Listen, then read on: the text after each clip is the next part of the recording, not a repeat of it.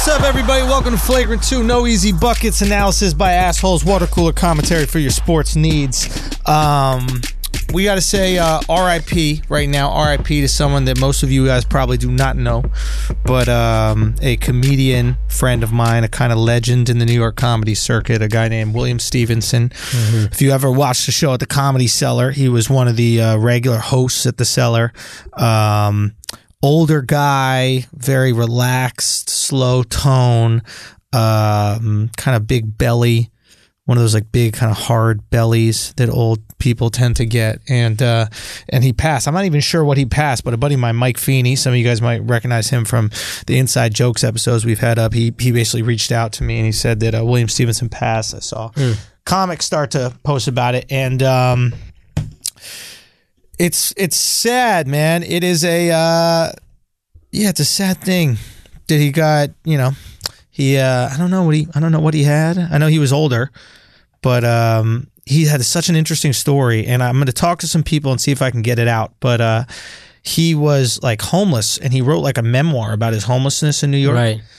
And I think he was originally from Detroit, and they like moved here. And he showed me an excerpt of it once. I think I was one of the few people, and it was like really cool. And he was just talking about the homelessness and what he would do to like pass the time during the day, right. And like it was really fascinating. And that's kind of how he got into comedy. He would do comedy in the park as entertainment in the same way people juggle and they like jump over shit, etc.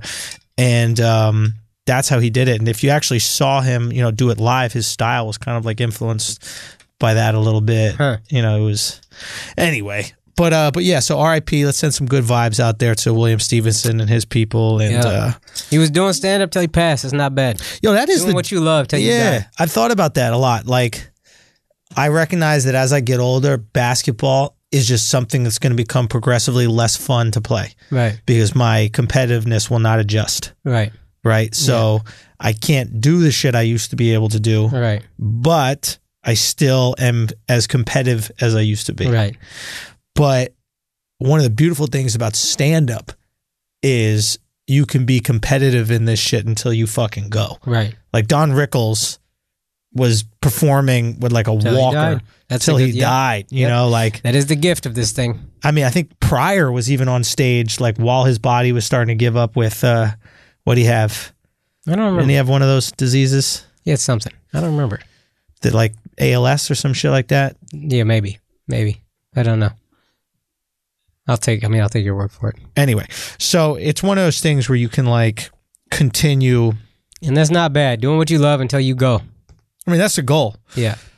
Truly. So we're going to look at this very sadly, but there is that silver lining. Yeah, you don't have to look at shit sad. Yeah. That's what I realized. And this was from actually hanging out with Duval. It's like life is about perspective, man. Right. It's just like shit is going to fucking happen. Right. Whether you like it or not, shit happens. Right. Earthquakes are going to happen. Right.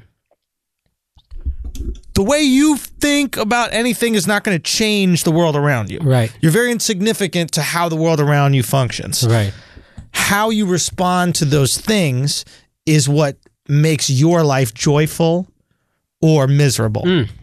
If you choose to look at an uncomfortable situation and have joy in it, right, you'll have a joyful life. Right. If you choose to look at an uncomfortable situation and have misery, you'll live a miserable life. The situation is not going to change. Yes. That you stubbing your toe, you fucking falling, you tearing your ACL. Your attitude is everything. Attitude is literally, and again, this is something that like you can tell somebody and it's going to mean nothing. It goes in one ear, right out the fucking other. Most people cannot learn from being told. They have to learn from seeing. Right. Right? They have to learn from like feeling and observing the success. Yeah. Right? Like Gary Vee can talk till he's blue in the face about being successful. Right. What motivates people more than anything is just seeing that he's a millionaire. Right. It's not the words. They're like, well, if he's a millionaire. That's what Duval said, right? Show him. Exactly. Lead by showing him. Just show. Yeah. Show. It's like, it's changed. I mean, it's changed my perspective on so many things because of it, but like the power of show, man. Right. So these things are going to happen. That's what I try to think about, like with every single thing, like even with my pops losing his memory. Yeah. Like unbeknownst to me, I had a positive spin on that. Which was what? He's not depressed. It's true. Like maybe when he remembered things every single day, Mm-hmm. like what he had to do and all these different things that could possibly be like He's holding free him now. down. In a weird way, it's free. And this Yeah. is just like how my brain gravitated to interpreting it. Right. But like, there's the selfish part of me. It's like, oh, I'd love to have a nuanced discussion about what happened today and, Right. you know, what happens in current politics and that kind of stuff. Right. But I'm not with my dad every single day. Right. Yeah. Your dad is with your dad. My dad is with my dad every single day. And if he's happier reading the same 15 pages of the same book, Right. I've been looking at this book next to his fucking bedside table. Okay? Shit is memento. Fam, the marker is on page 150. It's been there for fucking 3 years. It's like, well, and I can't, like, you know, part of me wants to be like, don't you want to know what happens? I almost want to just read it for him Right. and then one day tell him what happens Right. just so he knows.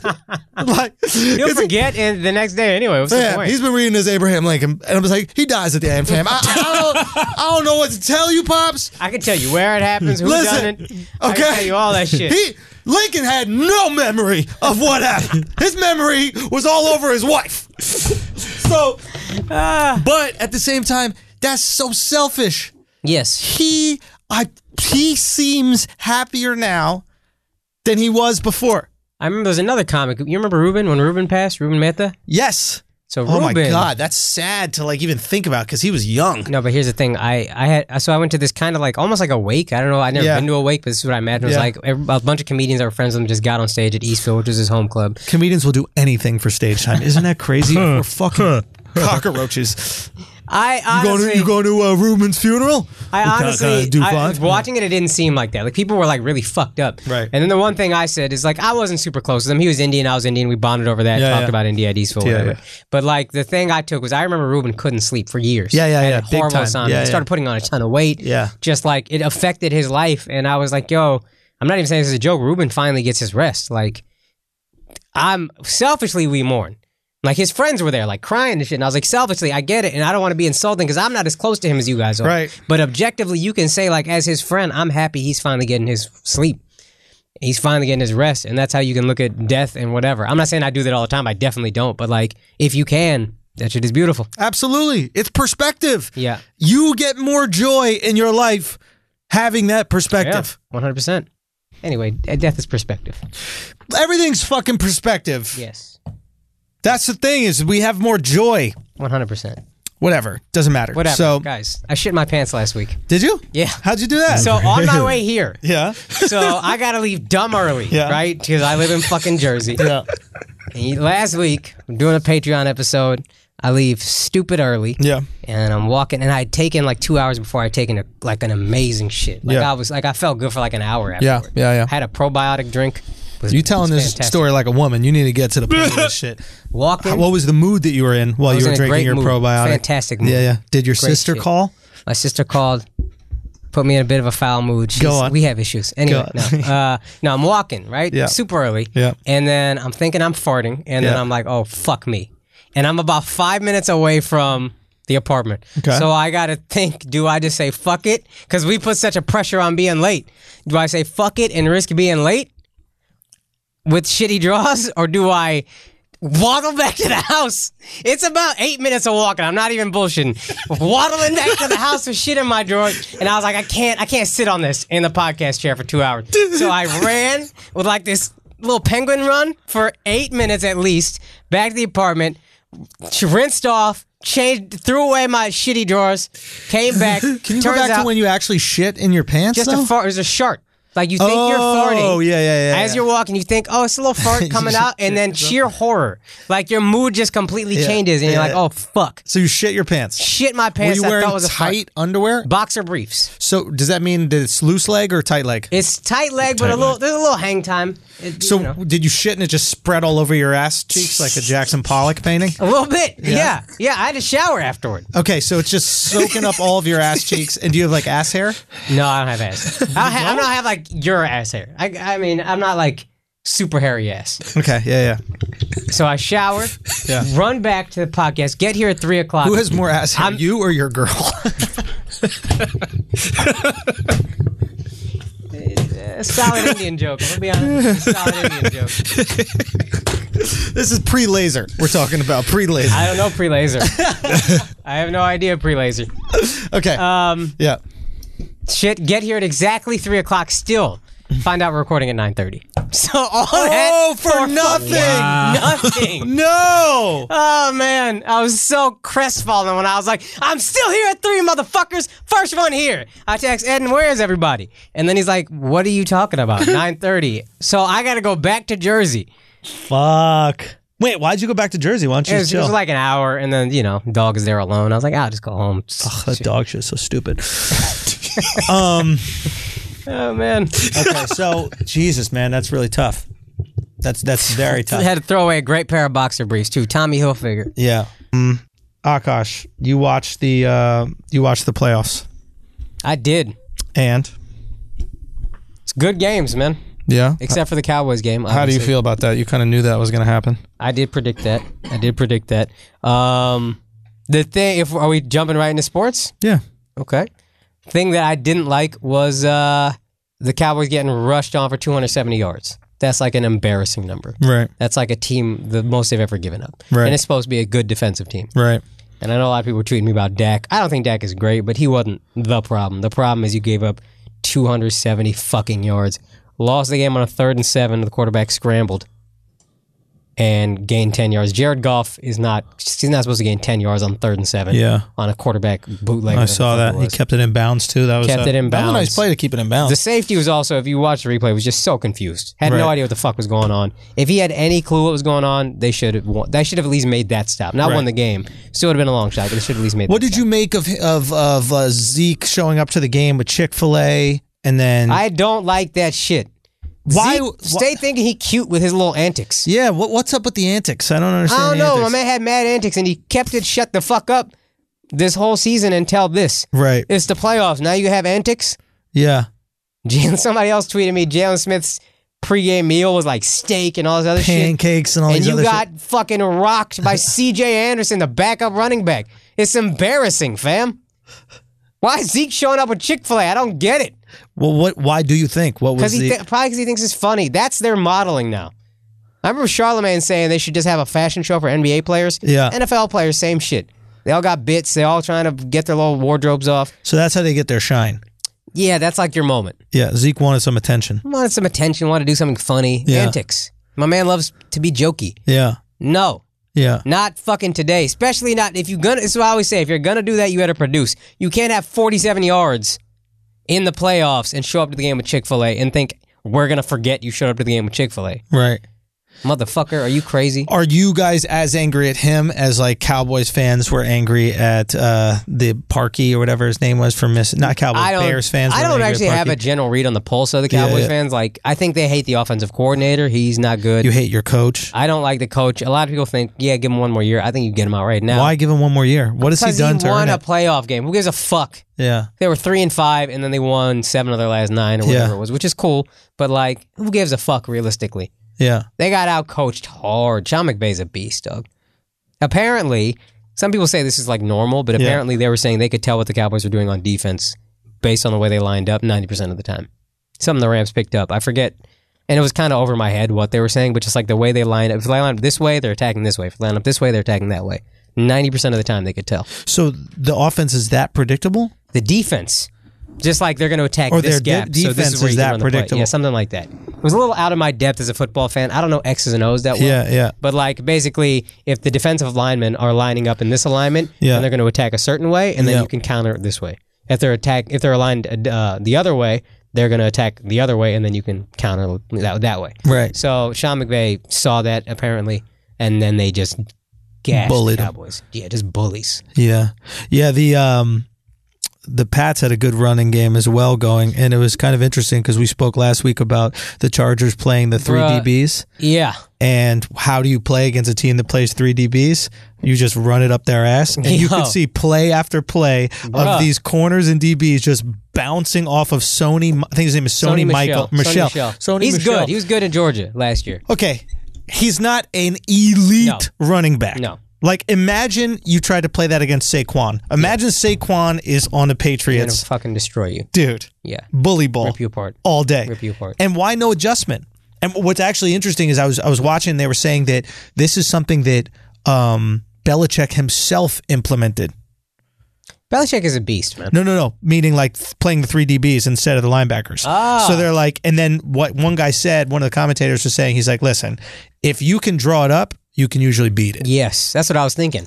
If Belichick drew it up, Belichick knows exactly how to beat it. And how do you beat it? You just run it right up their gut. Yeah. Make a tackle. But yeah, I guess I just wouldn't think, because Tom Brady's not a real running threat. He's not outrunning anybody. Yeah. I guess you thought they don't have a running game. We can just kind of sling it around. He'll sling it around. Well, I think everywhere. We'll stop it. the conventional wisdom was they throw a lot of short passes, right? Like everything for them is under 7 yards. Right. So it's like, okay, why don't we get quicker guys here that can get to the ball faster? Doesn't matter if you're a linebacker or a DB. Right. You're not going to be able to bully. Oh yeah, a running back. You're not. No. Gronkowski. Oh, okay. So the conventional wisdom is probably, I might not be able to bully him, but I can get to the ball first. Right. I'm not going to stuff him at the line. But if he's going to make that little move and then go for the 7-yard out or whatever the fuck it is, Right. I'll be there. Right. And I can hopefully get Make my a hand play. on the ball, etc. Right. And then Belichick was, okay, we just running it right up the gut every single time. Man, that was embarrassing. Yeah. I'm watching a little bit. I was at one of my good friends at a bachelor party, so I'm watching a lot of these games on my phone. Yeah. But I just couldn't. Both Rams game and the Patriots game, I'm just like, these guys, it's just 7 yards every time they run. Yeah. It's crazy. Yeah. Big play, gashing them, bang, bang, Yeah. bang. It And was Gurley looked embarrassing. healthy. Gurley looked good, but Yeah. C.J. Anderson, he weirdly did this to the Cowboys last year when he was on the Broncos, but Yeah. he was the one that I was like, what the fuck? Well, that's the thing. It's like if you pick a guy up in what week did they pick him up? I think after Gurley went down. Like late. Yeah. We're talking about late in the season. Maybe, I think like 13, 14. And he got That's when started dropped playing. by a couple different teams without even playing a single down. I think he was on Oakland, Arizona. There's like a few different teams that he played. Yeah, he played well when Gurley was out, though. But Yeah. what I'm saying is when you come in late in the season, Yeah. you got fresh legs, Oh, interesting. right? Like, what do we even talk about on this podcast? Like, people don't understand the grind of the NFL in a lot of ways, right. Like, so think about this. Think about you work out, you do legs. Yeah. You're tired for the next couple of days. Yeah. Or think about you playing with your boy and he punches you in the arm and it's a little sore. Oh, yeah. Right? By week 4, your whole body is bruised. I heard older players like can't even move for like 3-4 days. Absolutely. For games. So it's just accumulative, right? And you're not getting that time to actually recover. Right. And that's why you see teams that will like go to this, they'll start out 7-2 and then lose like 3 or 4 in a Yeah. row. Like you saw with the Rams. Yep. Right? The Rams lost. Gurley went down and then Goff looked regular, but still it's like the team needs some recovery. So here's CJ Anderson. He's been in decent shape because he's been on squads. Right. It's a good theory for sure. But hasn't really gotten He hadn't beaten taken the up. punishment.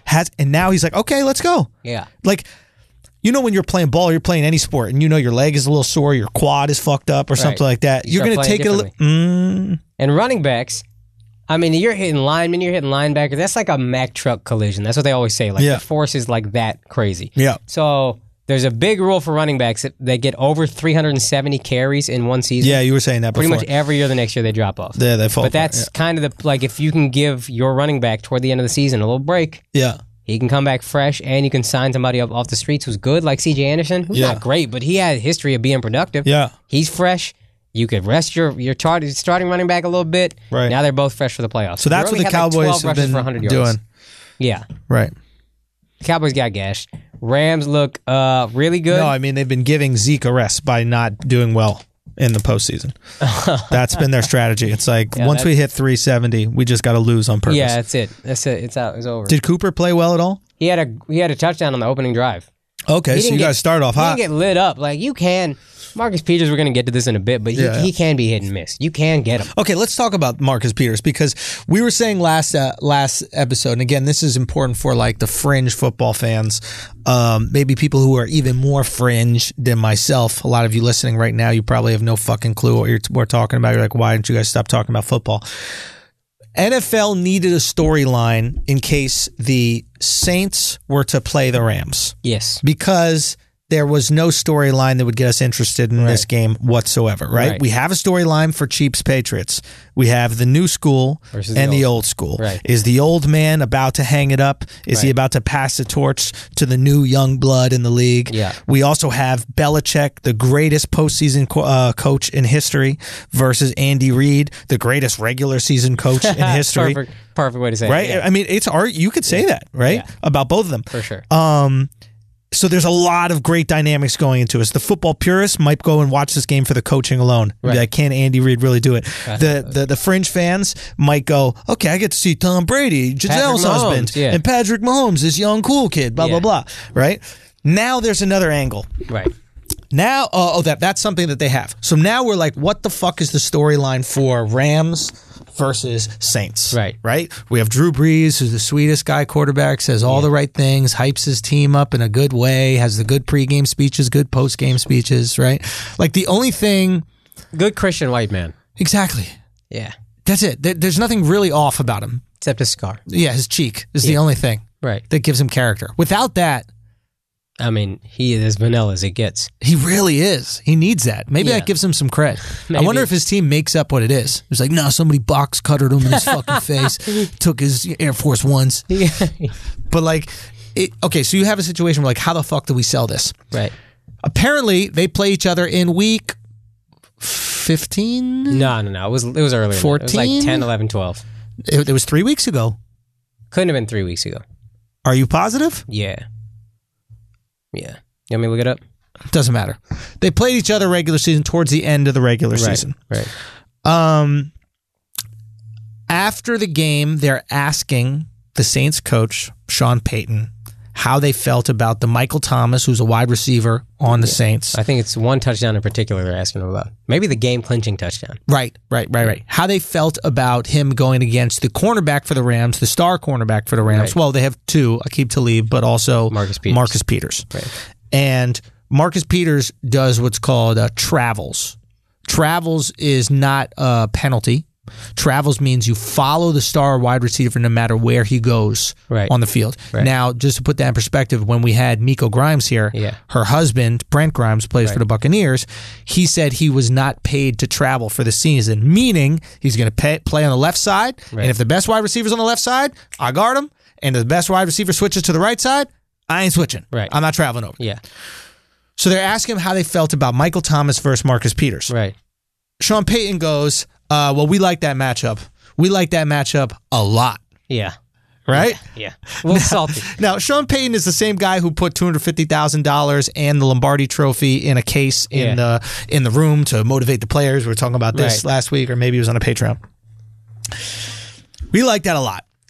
Now, Marcus Peters is of the Marshawn Lynch school of post-game interviews. Oh, and they're homies. They and are Kaz homies. Kaz told us that low-key Marcus Peters was kind of the star of the Marshawn Lynch show. Yeah. Very outspoken, got that Northern California, really say your R's hard accent, whatever it is, you know. I'm trying to think of words like... doesn't matter. Yeah. My name is Marcus Peters, whatever. Yeah. So he goes... they ask him in a post-game interview how you feel about what's going to happen, this, that, the other. Right. And he said something to the extent of Sean Payton is talking a lot of shit. Yeah, and we're going to see him again. And we're going to see him again, and I want you to keep talking that shit. And all that shit that you talk on the sideline, we're going to handle that, and then we can have a bowl of gumbo. Yeah. Basically saying he didn't just talk shit in that little post-game comment. He talked shit on the field, which is so dope to me. I like a little coach talking shit. Okay, first of all, I love a coach talking shit. I love all players talking shit. How do I phrase it? I don't understand why he's so shocked or surprised by it. Yeah. I mean, I remember Adam Thielen complaining about Bill Belichick on the field once. And then Bill Belichick walks up between Adam Thielen and the ref and just goes, go fuck yourself. And then just starts cursing at Adam Thielen. You didn't see it? No. Yeah. He goes, oh, shut the fuck up. Go fuck yourself. Really? So these coaches are around alpha energy, and they're telling the most talented, freakish athletes what to do all day long. Yeah. They're not afraid of you. Right. They're not like afraid to kind of like motivate not only themselves or the players. I mean, should Marcus Peters say it? Absolutely. but I'm hyped for Sean Payton. That's dope. Telling his play, like, what is he supposed to tell Michael Thomas? We've got a tough matchup. I hope you do your best. He's a really good player, but we just thought we liked the. Fuck, yo, you gonna cook him? Players? Yeah. What would you tell? What am I gonna tell my wide receiver? I'm saying I can't wait to pass you the ball because you're gonna eat that kid for lunch. Especially if it's somebody they might be afraid of. Nah, we like that matchup. We love that matchup. We love that. Cook that motherfucker. If anything, it is a kind of homage because you don't say we like that matchup to somebody who's shit. Right. That's kind of insulting. It's like calling a skinny person fat. Yeah. You can call a skinny person fat because they're not really fat. Right. But if you call a fat person fat, it's like you're just being a dick. Right. Like, why would you say that, Sean Payton? So if Marcus looks at this one way, he's like, oh, that's a compliment. Right. He's trying to amp up his player. Yes. If he really wanted to wrap his head around it and like play real sight games, be like, oh, that was him just acknowledging how dope I am. Yeah. Now I'm curious to know how he's find out.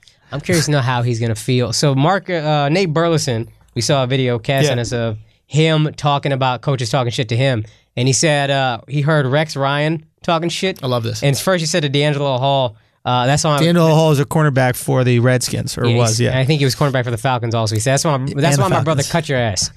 And then he told Nate Burleson he was a number 2 receiver. He just kept saying that to him. And Nate Burleson was like pissed, and he was like, all game, I'm going to cook, not this team, I'm going to cook that motherfucker on the sideline. And he said he finished like 113 yards. So it backfired. And they lost, though. And a lot. But it didn't necessarily backfire because what happened was the guy was playing the whole game against the coach. Against Rex, yeah. Exactly. He was trying to make the play. He was trying to do that. Right. But to justify himself to this coach instead of making the smart play for the team. True.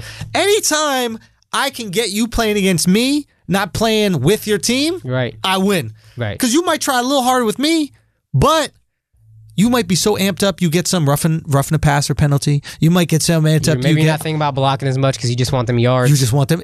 Whatever it is. Yeah. If I can get under your skin in any way, shape, or form. And if you can get Marcus Peters to bite a little hard, hoping for an interception, cornerback, receiver, you can fuck up with less repercussions. I guess Alshon Jeffrey would disagree, but you can fuck up with less repercussions than a cornerback.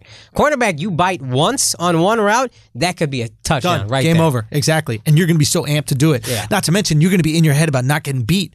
Maybe you won't take that chance that you would have taken. Oh, yeah. Right? Giving now up you're like, short yards. I can't get beat. I can't get beat. Yeah. Now you let them go short on you all day. Doesn't matter. Once I'm in your head, if you give me any real estate in your head, I'm going to make some money off it. And maybe Sean Payton said that knowing we're probably going to see them again. It's not even for this game. It's for the playoffs. And let's keep it real. If you're Sean Payton and you have Drew motherfucking Brees, you do. I don't care who Marcus Peters is guarding. I saw a sign. I feel very good about it. I like that matchup a lot. Let's go. I saw a sign that said Breezes saves. I thought that was great. Breezes. The other comment that we saw that was really funny was Big Pick Nick. Big Picnic. Yeah. That's really good. That's really good. That's what was it called? Big Dick Nick, right? Yeah. Yeah, Big Picnic. Big Picnic. Big Nick. What is it? Big Picnic. Picnic. Yeah, Big Picnic. Did you watch that game? Yeah. Well, I saw different things. We were editing that day, so I was like watching it without the sound on. Yeah. But I saw that the interception and literally this game made the weekend okay. Yeah, because you hate. I hate the Eagles as much as I love the Cowboys. That's sad. It's sad. It is sad. You're so Indian. That's the most Indian thing. Explain. Just to like hate something as much as you love yourself. Sports hate makes sports so much more fun. Like if somebody was like, would you rather like India be here forever or Pakistan just completely go away? You'd be like, I would be like, maybe if they had just stayed with us in the first place, this wouldn't be an issue. You know what I mean? Maybe you didn't fucking partition yourselves off. Let's take it back to 1947, shall we? Yo, shit was popping in the 40s, huh? Yo, what else happened? World War. Was it World War? Yeah. No, sports hate. I've been trying to figure this out. I think I watch sports differently than most people. First of all, we talked about this with basketball players. Mm-hmm. Like, I love a player that's not on a team, it's not on the Mavericks, but at a certain point, I'm like, yeah, I want this guy to win, though. If you don't win, I don't really like you as much. And then also, sports hate is almost as powerful for me as sports love. It's like real close. Like my hatred of Kobe back when Kobe was good was crazy. Dude, I had this as a child. I had this as like, I'm not saying that you're being childish about it, but like I remember feeling it as a child. Now it's hard for me to like wrap my head around like, this like, oh, we got to hate Boston shit. Yeah. Like I'm just like, why? Yeah. I don't give a fuck. I don't care. Like maybe New York teams have been so bad for so long that I don't feel the stakes of the rivalry. Yeah, it's you know why I think because your sport is basketball, and the Knicks have been so bad for so like haven't been relevant in a while. I remember hating the Heat, but then again, I'm a child. I'm just doing what I'm told to do. Like you ever see like these European kids? They do videos on Instagram with them. Like a team scores a goal and the kids are like running around excited. Yeah. And you're like, you don't even know what fucking numbers are yet. You don't even know what that goal meant. You're just copying exactly what you see on TV, and your dad laughs. So you're like, I'm going to keep doing that because it makes my dad laugh, and my dad feeds me. So I'm going to keep making the guy who feeds me laugh. Right. So like, I wonder if as an adult, if the Knicks have a serious rivalry with somebody, I'll go crazy. I mean, I got on board with LeBron and the Cavs when they were going up against Golden State. Yeah. You don't hate the Warriors? I hate the Warriors. I hate the Warriors. Listen, I'll criticize the way they play, but it's not like... You weren't devastated after game 1 last year? Was I? Yeah, I'm pretty sure you were. Yeah, I was pretty low, and I did dress up like a king. Yeah. But that was more LeBron love. I think this podcast has also made it worse. I didn't hate Philly that much before. Okay. Like, when Michael Vick was there, I used to they were the team I hated the least in the NFC. I was like, whatever, who cares? I don't like the Redskins. Being around New York when the Giants had won the Super Bowl was fucking miserable. Watching that game with a bunch of Giants fans was miserable. Why? The parade happened as we're fucking trying to bark in a comedy show. Yeah. A bunch of drunk New Yorkers screaming in my face. Was I'm I not there? even...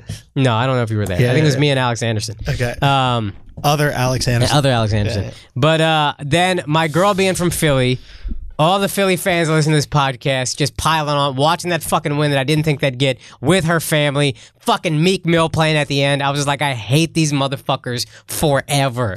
You know what? You don't know what it is to sit in a house No, I get it. with people from Philly watching a team you actually kind of like. I don't hate the Patriots. I get it. Losing to the Eagles and then hearing that fucking prison anthem. What is it again? How does it go? Dreams and Nightmares. Oh, yeah. I used to grind I used to like that song. Yeah, they ruined that song. That song over no, Philly's now. definitely ruined that song. You know, Meek got out and y'all lost, right? Yeah, I know. That was the bad luck. That was the bad luck charm. No, there was something I was about to tell you about what was it you were saying? Eagles, sports hate. The Giants winning the Super Bowl parade. No, something about the Eagles. You're sitting around them and then sitting in a house full of Philly people watching the Eagles win the Super Bowl against a team I like. Oh, yeah. I think that's why I root for Nick Foles, because he is the crack in the Liberty Bell. Explain. Like, his success just tears Philly apart. Right? Like, the better he is, the more they have to make a decision to get rid of like one of the elite quarterback talents that has come out in the last maybe 10 years. Potentially, right? Yeah. Or you got to turn your back on a guy who very likely could have brought you to 2 straight Super Bowls. Yeah. I mean, if Alshon Jeffrey could handle it. Yeah. Literally, Nick's dick was too big for Alshon Jeffrey's hands. Literally, Alshon Jeffrey could not wrap his hands around the power that is Nick Foles. Okay? So... Nick Foles' dick so big, black people be saying he got a big dick. Yo, this is... Yo, isn't that wild? Meek Mill probably call him Big Dick Nick. Yo, it's true. Alshon thought his dick was so big that he actually made his hands too wide for the pass. The pass just went right through. It was like, I thought it was Big Dick Nick. I don't know. So there's this situation where no matter what, Philly crumbles. Yeah, but they got their fucking ring that had eluded them for so long. Of course. And then they acted like the assholes they knew they were, eating horse shit. Of course. And you know what? Monsters. I'm not one of these guys that like you got to act a certain way in victory. Act however the fuck you want in victory. You know, like people to a large degree. Yeah. People always say like the true test of a man is how he acts in victory. Shut up, loser.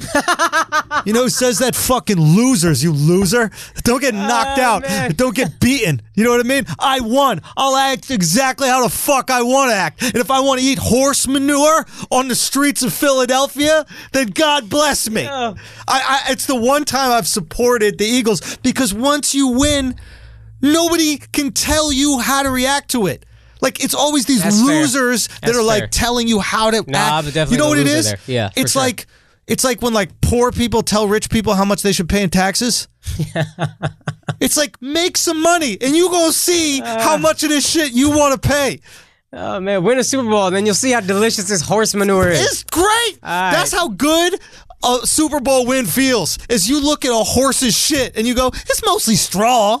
I mean, what's it really? It ain't that much doo-doo. It's just fucking straw. You know, you're talking about winning with class. You know what makes me laugh? We played IM, obviously, in college, like everybody else. Intramural. My roommate, Luther, he was playing on his team, and then our other roommate, Harold, brolic-ass black dude, but just fucking water with threes, like before Steph and any of that shit. Yeah. He had to, he literally cut out of his campus job to play the 3-on-3 game, and then his boss came and pulled him off the fucking court. Why? Because it was like, you're supposed to be working right now. You leaving your job. So they had to pick up this just mediocre-ass white dude who he's just hanging out, and they're like begging him to play, right? Luther's team still wins. He starts celebrating. First of all, yelling in the other team's face like, yes, that's what's up. And then he points it right in the kid who joined his team's face, and he goes, we won with the sorry kid.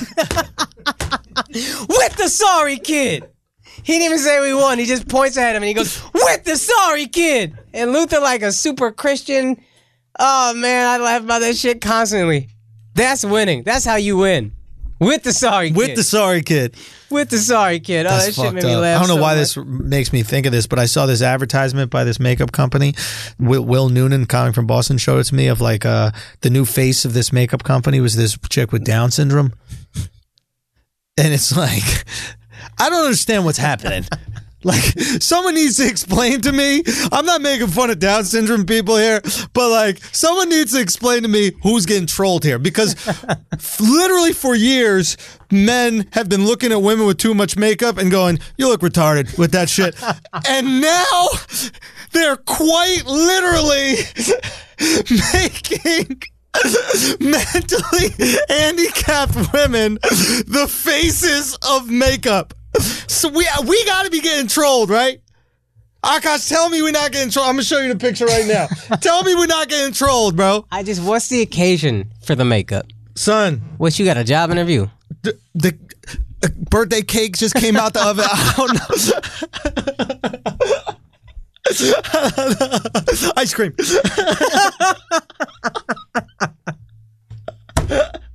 Son, you can't make it up, bro. What's it called? Face of Benefit Cosmetics. Look, and she's dude, she's hot. She's a pretty girl. She's a pretty girl. I mean, dude, that's some good makeup. Wait a minute. Wait a minute. Now I see what these motherfuckers are doing. Oh my God. That's the most evil shit. What? That you should add this to your makeup bit. Yeah. I won't ruin it, but Akash's episode of Inside Jokes, he has a great bit about makeup companies being evil. I don't want to spoil it for you, but there's something that you could add to the bit about, like, what is makeup? Ooh, this is evil for them. This is not me saying this. This is the company. The execs in this company are sitting around a boardroom. Right? And they're going, how do we convince people that makeup makes them beautiful? Right? Like, for example, if you could take a dude, put him in makeup, and make him a beautiful girl, if I'm some ugly bitch, I'm like, I could get that. Give me it. Give me all of it. Right? Like, think about that. Because as a girl that's ugly, you're looking at that man going, I'm better looking as a girl than he is. Right? Yeah. So they just went one level further. They literally are in this movie. They're in this fucking meeting, and guaranteed these meetings exist. And they're like, okay, if we can make retarded chicks look beautiful. No. Like, if we can make them look absolutely stunning, gorgeous, imagine what we can do with not retarded chicks. Imagine if you're a not retarded woman looking at this ad. You're like, look how beautiful this chick is. She looks way better than me because she looks beautiful. She looks gorgeous. I mean, stunning. I wouldn't do it because there's some legal issues, I'm sure, that are attached to it. But if you can make her beautiful, these girls are going to be watching like, I need all that makeup. You need all of it. These motherfuckers are geniuses. They're vile. This vile genius people. They are evil fucking geniuses. Wow. In the guise of empowerment. that's your bit, which is great. It's this idea that it somehow empowers you when in reality it doesn't. But oh my God, it didn't make sense to me until right now. I got a text Will Noonan. We were trying to figure out what it was. There you go. Will goes, Amy Schumer, look what she did. Like, look what she started. Oh my God. Which I thought was kind of funny. Okay, funny. all right, enough about tarts. Let's go back to... Do you think retarded people find Amy Schumer funny? Like, if anyone does.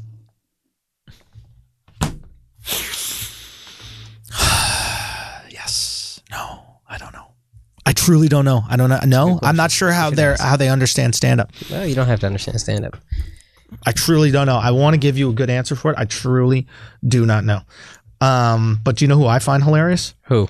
Our President-in-Chief, Donald Trump. Yo. Did you see the fucking tweet that he put out?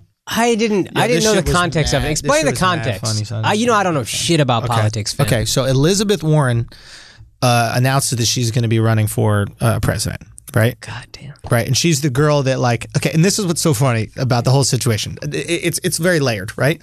I'm almost upset that I didn't know anything about. I always thought Trump was corny. My whole life, I just thought it was corny. Right. So I never watched the Fired show or whatever that show was. Yeah. You're the Boss. What is it called? Apprentice. Yeah. You're the Boss. I don't know the name of it. So but I never watched that show. I'm like, who gives a fuck about this guy? Yeah. I didn't realize how entertaining he was until he became president. Right. Now I get why people probably watch that show because he just cursed out people the same way, but without the stakes of politics. Right. So Elizabeth Warren says she's going to be president, right? Or going to president. And then she's doing an Instagram Live or a Facebook Live from her house. Right. And it's on New Year's Eve. And she's like, I think I'll start with a beer. I'm going to have a beer. She takes out a beer. She opens the beer. And then her husband, my husband's here. Hi. Thank you so much for coming. Thank you so much for being here. I love you. And the video kind of cuts off. And then Trump goes... He goes. Wait, how does that announce that she's going to be president? It was part of the longer video. That was the snippet. And then Trump's response to it was something to the extent of did she thank her husband for being in her house? That's where he's supposed to be. He just starts ripping. But he put out this other tweet earlier that it wasn't that funny. Right. And it was almost like he realized that it wasn't that good. Yeah. So he tried to one-up it. He workshopped the bit. He workshopped the fucking bit. Yeah. I know people listen to this, he's trying. No, it has nothing to do with that. This is me so excited for the 2020 election because it is going to be raw entertainment. I'm going to pull up his New Year's Eve text or his New Year's Day text from 2 years ago. Yeah. It's one of the funniest fucking things. This is the year after he won the election. It's entertaining. Dude, you know what's going to happen? This was going to happen. Mm-hmm. If that Alexandria Ocasio-Cortez runs, right. I guarantee a tweet's going to come out now would be a much better time for Puerto Rico to not have electricity. Bro, it's going to go off, dude. I'm telling you. Oh, my God. Oh, man. Hold on. Are you looking up this text? Yeah. Happy New Year to... Oh, this is right after he won the election, remember. Yeah. Happy New Year to all, including my many enemies and those who have fought me and lost so badly they just don't know what to do. Love! Exclamation point. So good. I laugh at that. I think about that shit all the time. Oh, my God. Okay. So while we're talking about things that make absolutely no sense, Yep. Nick Collison was notified by the Oklahoma City Thunder that his jersey will be retired. Fucking losers, man. It's the most Hillary Clinton-ass move you could possibly do. What do you mean? Just rewarding this mediocrity. Stop celebrating this mediocre-ass white motherfucker. Okay, so there's a lot of arguments for white privilege, which I push away. And I go, that's nonsense. Stop making that argument. That's funny. Identity politics. That's bullshit. This is proof beyond a shadow of a doubt of white privilege. The dude literally averaged as many points last year as I did. I think he averaged, I don't think he was even playing. What are you rewarding? Now, granted, he's the first person that they're putting in the rafters. That's terrible. I don't know who else has been on the team long enough in order to do it. Embarrassing. Right, but I just don't, what precedent are you set? Dude, Udonis Haslem. Or Udonis Haslem. Whatever the fuck. What Miami's got to give him? If we're rewarding the culture guy at the end of the bench. Oh, yeah. For sure. What culture did he even bring? You didn't get any championships because of him. I don't understand it one bit. I truly do not get it. Nick Collison contributing in a positive way. And they're looking up old like highlights. They're trying to find a way to justify what's going on. Yeah, it's just a big high screen. Oh, you definitely need to have your jersey retired for that. Those high screens up top. Oh, wow. What do we... where you rolled out of your shooting range and didn't do anything afterwards. Yeah, that's great. The way that he slapped Russell Westbrook 5 after he went 1 for 16 3-point shots. That's brilliant. Yeah, definitely. I just don't... get it. I can't wrap my head around it, and I'm trying to not be a hater. I'm trying to find a justification. This is not a hater. A hater, you hate on people who are accomplishing things. What bothers me about it is I got to hear the white privilege argument.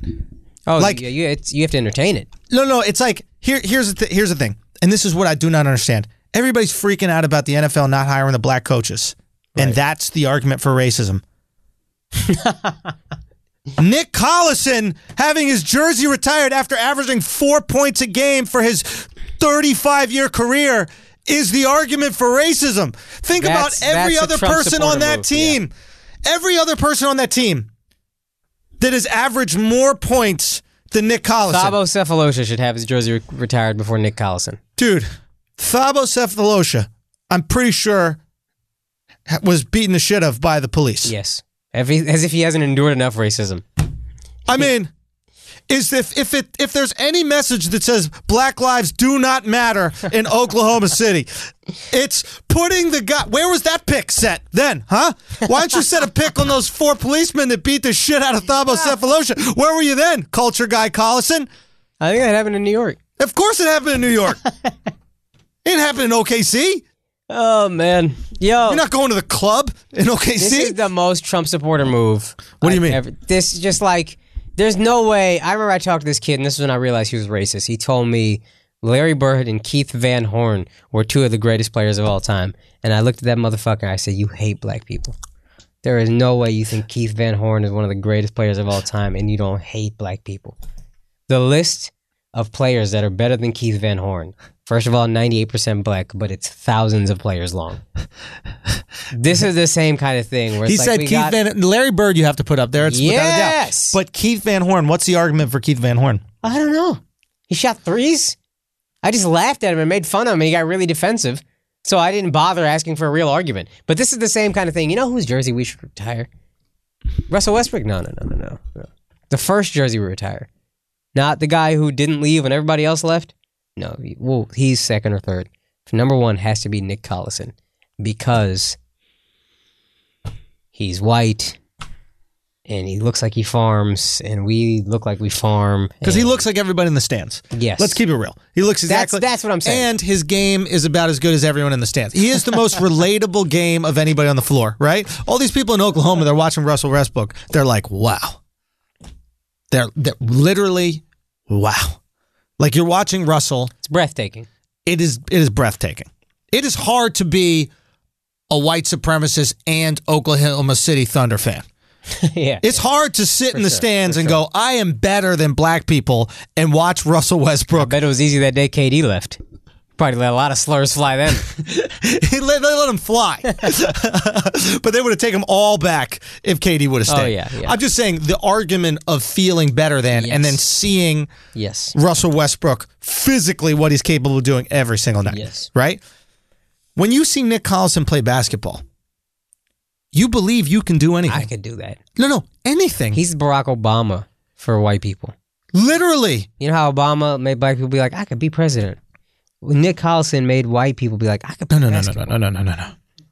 He's if Flavor Flav became president. If Flavor Flav became president, then all of us go, well, shit, I could be president. Right? Yeah.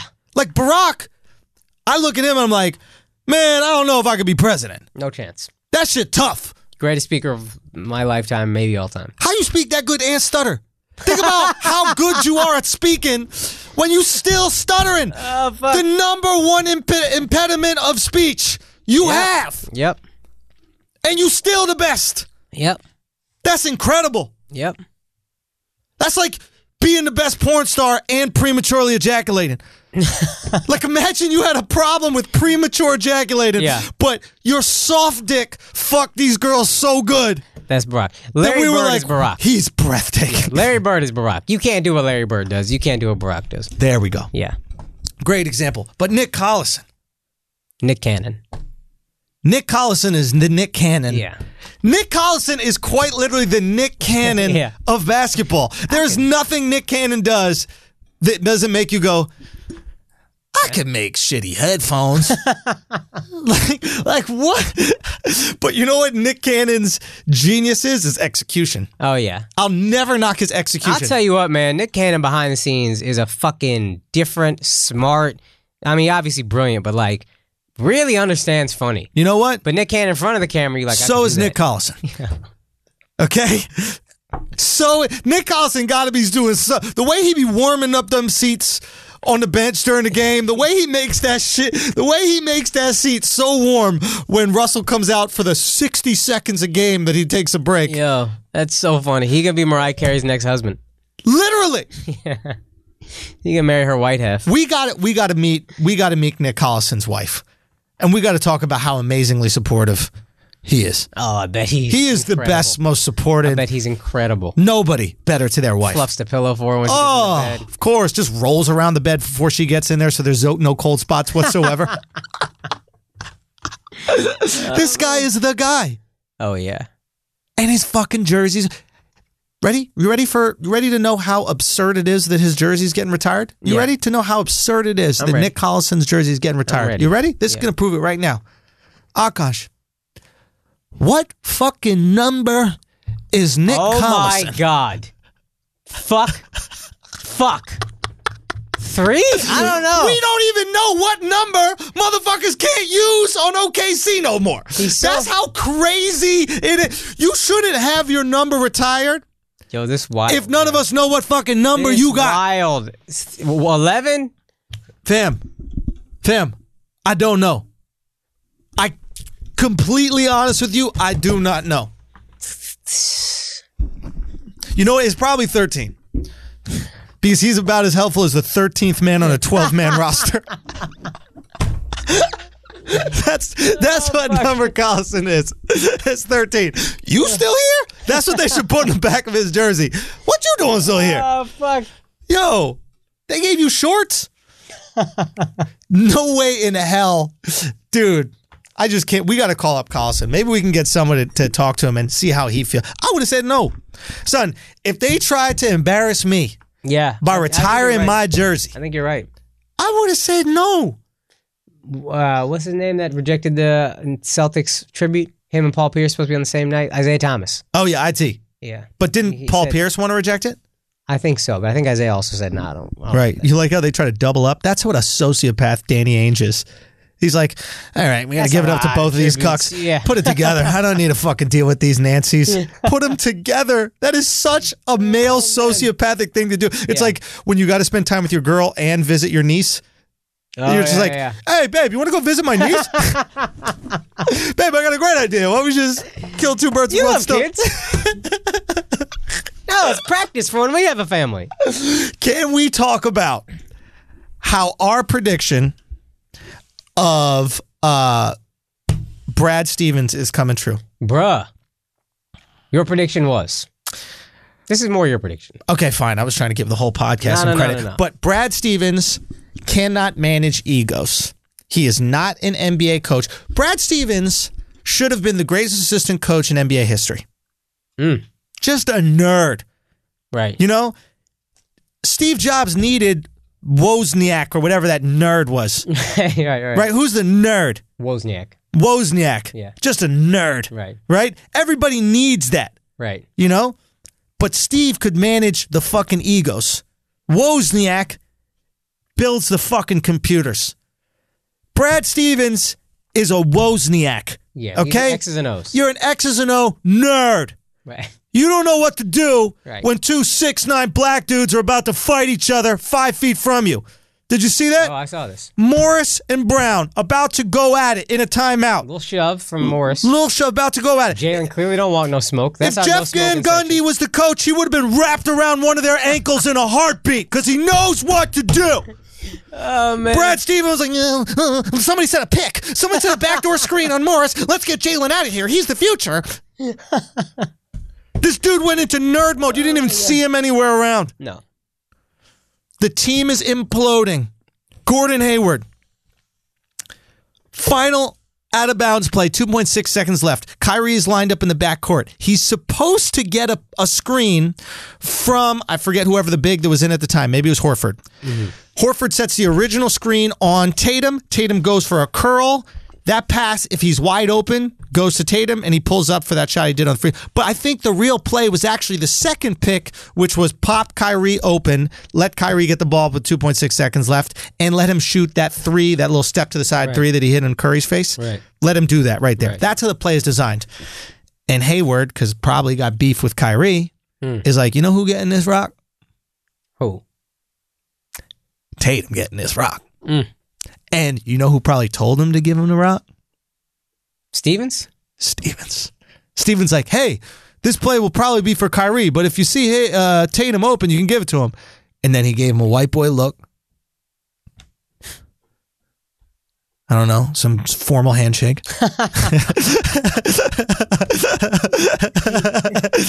All the other guys on the team was like, oh, that's just how they do things. It was probably that handshake white people do where they like tickle the inside of your palm. Slip him a 20? Yeah, no, the tickle. You never seen that one? No. Oh, anyway, it's like it was a little thing like how do gay people shake hands back in the day? And like, here, go, give me your hand. You go like this and you tickle this. Yeah, it's uncomfortable. Yeah. I like it. Pretty hot and glamorous. Stop it. So we'll get there. That's Patreon. That's Patreon. We got a new saying for Patreon. But goes out there, makes the play. Right. Tatum misses the shot. Kyrie is furious because he doesn't get to take the last shot. Right. And his insecurities are proven. Ain't your team, buddy. Yeah. It's this nerd and Jason Tatum's team. Right. And the nerd likes Tatum more. As he should. Because he's a nerd. Yeah. He's calculating metrics. He's like, who can get this shot off better? Right. Oh, he has a 10-inch reach advantage on the defender and da-da-da-da-da. Yeah. You can't calculate what Kyrie does. Yeah. You can't go, oh yeah, he's just going to do a spin move and put it between your legs and then he's going to do a high arching layup and he's never missed one of those in his career. Right. There's no calculation for that. Right. I think the team's going to implode. I really think he doesn't have what it takes to manage these fucking egos. I think if you had Brad Stevens right along Doc Rivers. Right. If you had Brad Stevens right along Phil Jackson even. Oh, fuck. That team is unstoppable. Literally, all you would have Phil do, hey, Phil, you don't even got to coach. Brad's going to coach everything. Yeah. Just manage the guys. Right. Keep the guys together. Yeah. Kyrie knew it from the beginning. We just didn't get the news of it yet. Right? What was Kyrie saying from the beginning? I wish we had some veteran leadership on here to let people know. Yeah. Because you saw the infighting already. It's been bubbling for a while. We just getting the news of it now because it's public. You got sources. You have any sources inside Boston? Nothing inside. I know one guy, but I not enough where I know a guy part of the organization, but not enough where I've asked him about. Because I would love to know what's going on. But I'll get some research this week. And I would also love to know what's going on in the Warriors locker room.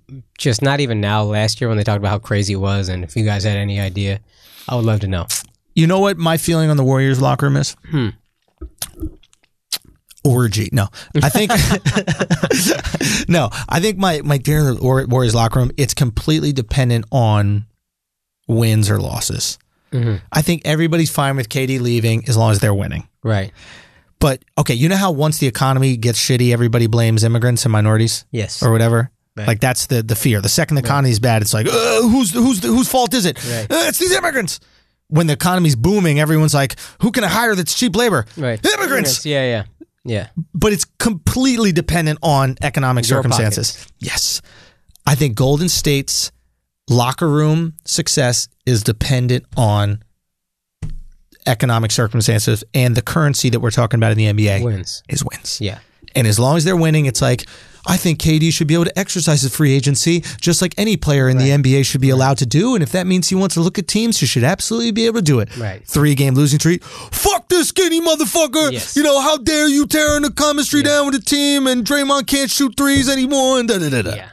So now that they're doing fine and Steph is realized he's going to put them on their fucking back and drop 48 points whenever he wants, right? I think you're going to see smooth sailing. You even see it towards in the end of that game. I don't know if you were watching any of it. But KD deferring to Steph in the clutch. Which game? The game against the Mavs. Okay, see, I ended up not watching the end of the game, but Oh yeah, because Mavs were playing great. Mavs Luka's the playing fucking tight. truth. He Yeah, really is, and yeah. you knew he wanted it. yeah, But end of the third quarter, dropped that 3-ball right in I KD's saw eye. that. That was beautiful. I mean, the kid is nice. Yeah. The kid is really nice. I get worried because it's like this can't. He's 19, so he should keep getting better. But this seems too good to be true, right? Like, Bro, let him cook. when was the last 19-year-old that came in like this? You know what? Here's what I'll say. He's white, so the athletics aren't going to get that much better. Yeah. Do you know what I mean? Like, he's not going to just get crazy swole and just kind of like But he diesel. just That's looks- what he's going to look like. He looks to me a little like he's not lean. Like he could lean out, I think, with proper diet and. Yeah, he could US possibly lean out. nutrition, My feeling is like I wouldn't want him to lose weight. Yeah. If anything, I'd want him to maybe you could bulk up and add muscle, but don't lose because he needs to bang. Yeah. You know, it's like the guy Joker on not Joker Djokovic. What is Djokovic? Djokovic? Yeah, Djokovic on the Nuggets. Oh no. What's his name? Djokovic is a tennis player. What's the I can't believe I can't remember this fucking guy's name. What's his name on the Nuggets? Kaz? Where's Kaz when you need him? Oh, center. My God. Yeah. But, let me just look it up real quick. Jokic. It's something. It's almost that. He's too many. Yusuf Nurkic. Nurkic? You talking about the center? Or you talking about Nurkic is another guy? No, that's it. Nikola Jokic. Okay, yeah. Yeah, Jokic. Yeah. Nikola Jokic. Okay, Nikola Jokic, he's built like a butcher, right? Like he looks like when you walk in and you need sliced meat and you go, let me get a quarter pound of salami. blue collar ass motherfucker. Son, can I get a half pound of prosciutto?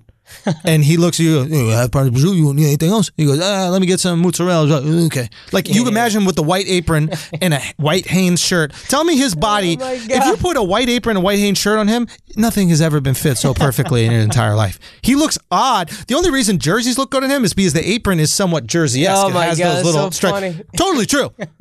Right? He's a baker. The guy looks like a baker. He looks like any sort of food preparation person, but he's the a sous chef. that's it. Sous chef. Can I get a Caesar salad? Coming right up.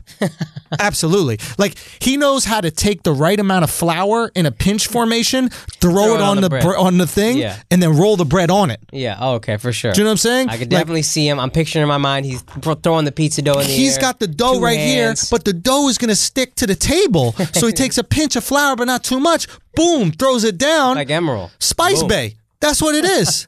Okay? He's Flour Bay. And then he just rolls that shit up right there. Flour Bay. He's Flour Bay. That's his nickname. Son, if you go to his house and he's like, you want a croissant? He's making making that it. croissant from scratch. Like, you're like, why are you getting out eggs? He's like, nah, I got this. And Don't worry. when he asks, it's because he's already making them when you walk in. You walk in Oh. the kitchen, he's just wearing a little apron, a little hat, and he's just rolling out some dough. yeah. He goes, hey, come right in. I'll be with you in a sec. And you're like, what do you got doing back there? And he's wearing the apron but with no underwear. You just see his butt cheeks. He's like, I like to cook in the nude. Brings out the little tray with the lemonade, little glass for you. Be my guest, but the service does the test. That's Jokic. That being said, I don't want him losing that body Right. because he got a bang still. Okay. Like even these Euros, I think it's diet related. Yeah, their diet is dog shit. You know how like Mexicans didn't start getting ab muscles until they moved to America? No, they were like 4 feet tall until they moved to America. Dude, that's where the chocolate factory was. Like people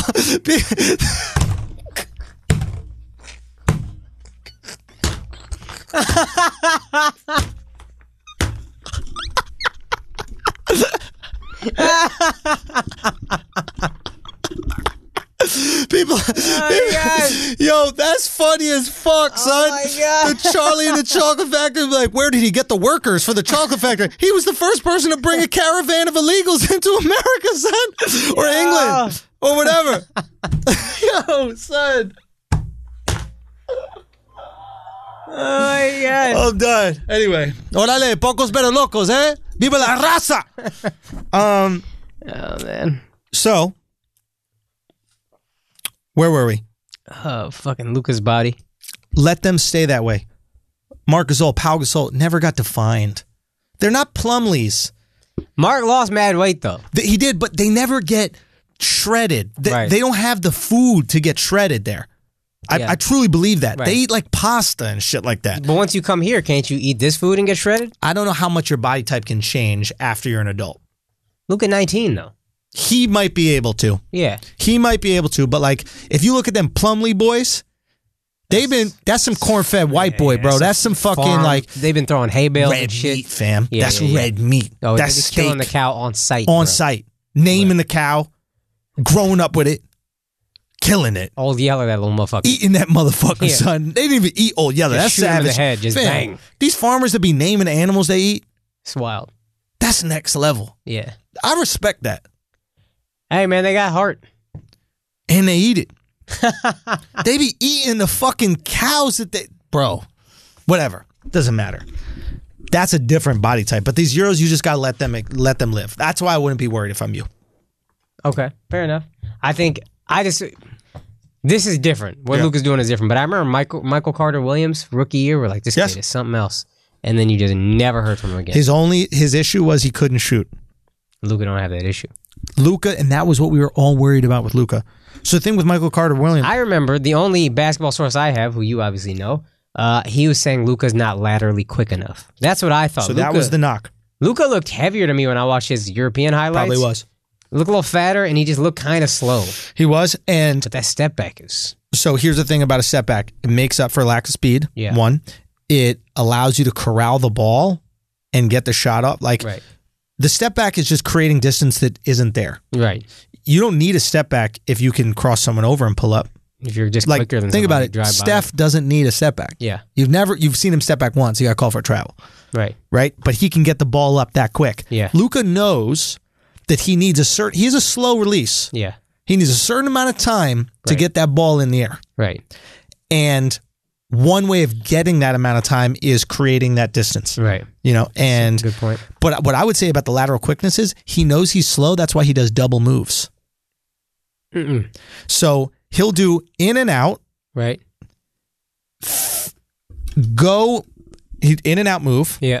go in the direction that he's supposed to, one step, then behind the back. Yeah. Okay. Okay. Yeah. I can picture that. Yeah. A fast guy like Iverson, Right. cross, I'm by you. Yeah. Steph, Hezzy, I'm by you. Right. Luka's not one move, I'm by you. No. It's a move off of a move. Yeah.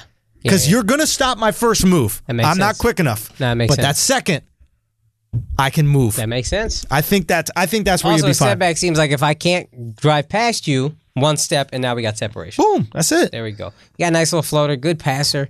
Dude, I mean, he's fine. kid is He's in the special. best culture too. Like you keep Dirk around specifically to like protect him, make sure that Dennis Smith doesn't, poison the well. Yeah. And They'll trade Dennis Smith in a heartbeat.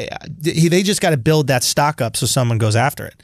I think he could be a good six man. I don't know if his attitude if it is definitively still bad. That's a problem. But I think a guy who doesn't seem to have basketball IQ and is athletic, that's your perfect six man. Dude, if he is in the best culture to succeed, if he doesn't succeed with the Mavs, he won't succeed anywhere. Right. Plain and simple. Right. Unless he goes to a shitty team and he's fine putting up big numbers on a shitty losing Right. team. But in terms of like getting the most out of him and having that, he's a very skilled player. He just has little shit. Like, I remember when he got his tooth knocked out and he was like, nah, I had to get the tooth back in. I mean, ladies are going to see this. Like, Yeah. you're a millionaire.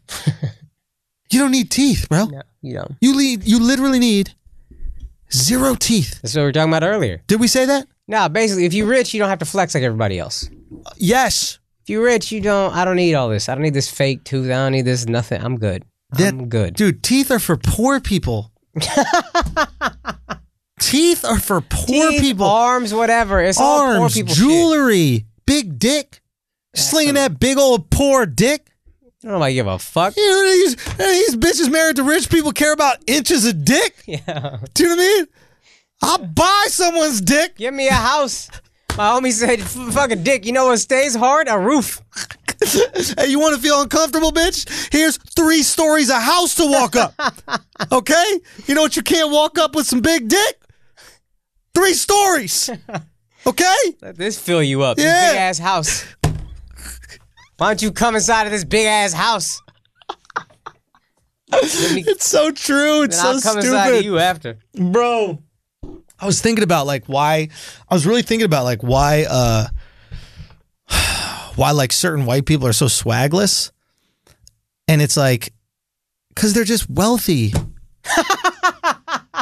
They don't have to be. For what? Like cool is a poor thing. Yeah.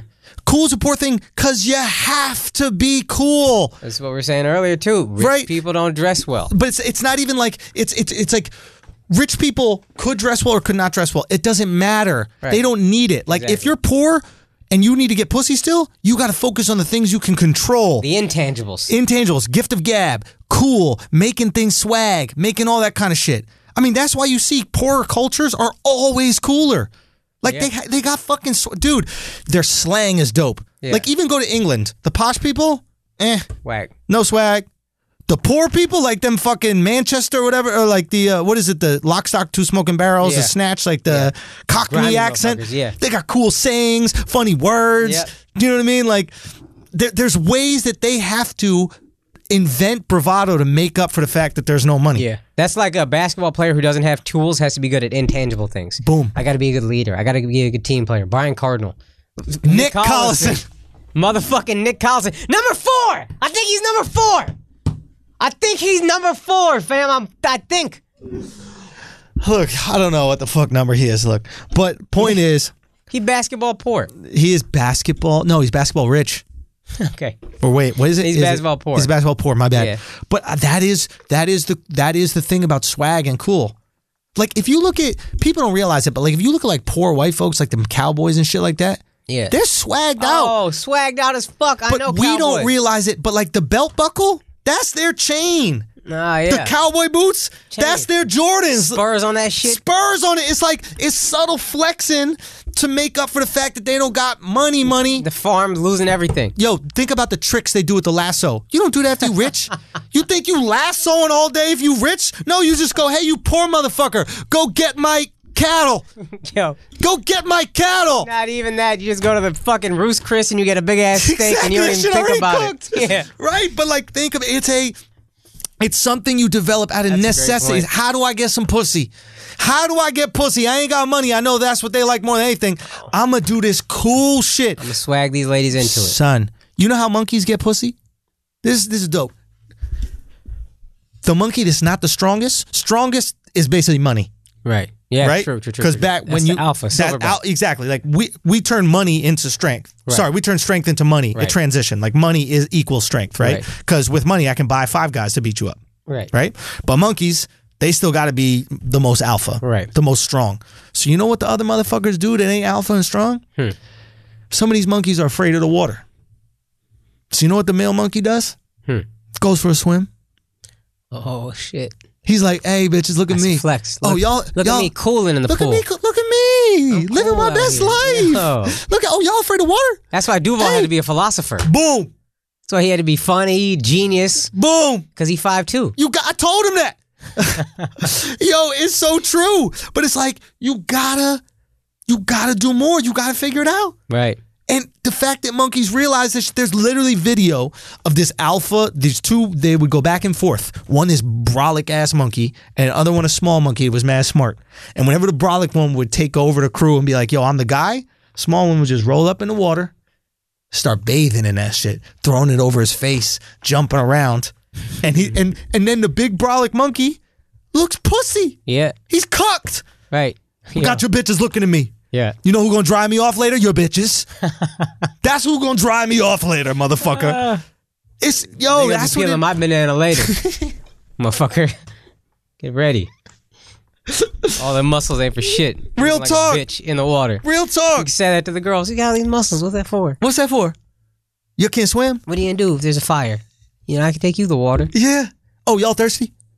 Y'all thirsty, y'all? Any y'all thirsty? Y'all want some water? You want me to buy you a drink? Hey, you want me to get you a drink? I'll get you a drink. Why don't you have him come out here and get the good water? The good water's a little deep. Why don't you go get the... Oh, you drinking shallow water? Oh, that's what you into some shallow water. Yeah, I just drink deep water. Yeah. Little shit. Yeah. That's some real like human nature shit right there. You're right. So if you see somebody with no swag, marry that guy. He rich. Well, you damn right about that. Absolutely. Yeah, you marry that guy. Yeah. Rich. Next time you see someone no swag, Figure out why, ladies. There's a reason. Yeah. And it's going to create comfort for you. Ooh. Real talk. Hell yeah. There's something to it. I think it's an interesting theory. I agree. Okay, what else? Man, we've been giving out some bars today, man. Yo, you want to talk Blake Griffin and Steve Ballmer, Michael Bennett and the camera guy? Let's talk about Blake Griffin and Steve Ballmer. So funny. For those of you guys who don't know, so Steve Ballmer is the owner of the Clippers. Yep. He gives Blake Griffin a Supermax deal. Yep. Tells Blake Griffin that he's the face of the franchise. We never trade you. We love you. We want to build around you. We want to do everything. Blake plays on the team for a little bit. Did they play for a whole year? Yeah, they play for a whole year. I think. And or did they just play for the beginning of this year? Oh no, I forget. He got traded last year. Basically, Blake's being insubordinate. He's calling his own plays. He's doing whatever the fuck he wants, etc. He's not doing anything. And I guess word gets back to Ballmer. I don't know if Ballmer okayed this with Doc or not, but trades his ass. Also trades Austin Rivers. So probably did not speak to Doc. Oh, shit, yeah. Or okays the trade. I mean, his president is who makes the thing, but okays the trade. Trades Blake Griffin to Detroit, where he's having a phenomenal season. He really is. He learned how to shoot the ball. He never shot the ball well his whole career. And it's funny, is I was doing a film with him for Whitney Cummings, the female brain. We have this scene together, and we were just talking while we were eating, and we were talking about, I think, Ben Simmons. And he was like, and I was like, yeah, but he can't shoot. And he was like, yeah, but you can learn how to shoot. And I look at him, and I'm just thinking the whole time, like, when you gonna learn how to shoot, motherfucker? Like, let's go, step it up. No, of course not. I was like, yeah, that's a good point. Yeah, I never thought of it that way. Yeah, I had to be professional. We were working. I also did not have the Flagrant 2 podcast at the point. For sure. So, boom, gets traded to Detroit. Shows out, playing ball. They have their first game back in LA playing against the Clippers. Yep. He's warming up pregame. Steve Ballmer walks over to shake his hand, extends his hand. Griffin runs right by him back into the locker room. Griffin claims that he does this exact same run every single time after his warm up, which could be possibly true. Mm-hmm. I think there's clear indication that Griffin sees Ballmer. Yeah. Does not want to shake his hand and then runs into the room. Just tries to stun him. I agree. Let's put things in perspective here. You didn't get fired from your job. You got traded to another team that's still going to pay you $200 million. This is true. To be upset that you're getting paid $200 million to play basketball in Detroit instead of LA is the epitome of first world problems. You know who wouldn't do some shit like that? Nick Collison. Oh, no, not at all. Because he would never get paid $200 million. Maybe they're putting his jersey there just because they saved so much money on him for his career. Maybe that was part of the contract. Oh, just league minimum. Literally, they could use the jersey they gave him for last year.